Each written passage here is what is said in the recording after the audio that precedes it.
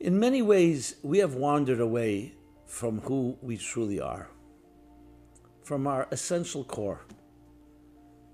I would use a stronger word. We betrayed ourselves. And to use the beautiful analogy that resonates so deeply, we are all born into a garden, a young newborn child, pure, innocent, vulnerable, all possibilities ahead of this child. The child will explore with free abandon, nurture the child and love the child. There's no limitations. Hamper the child by either criticizing or undermining or invalidating.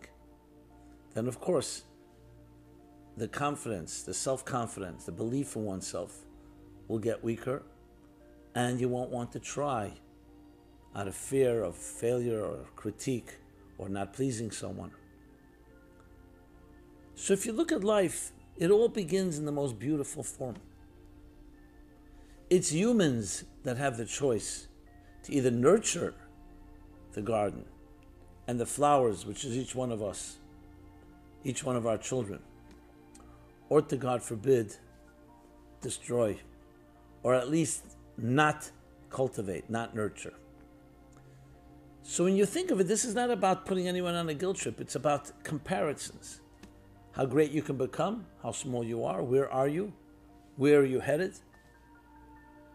So then we suddenly grow into adults, and we have a reality, quote unquote, that we now need to contend with. It's our attitudes, it's our patterns, it's our routines, it's the expectations, it's the things we picked up from our parents, from our educators, from society, from our friends, from the media. It is incumbent upon us not to feel we are a product and definitely not a victim of all these circumstances. Whatever happened, happened.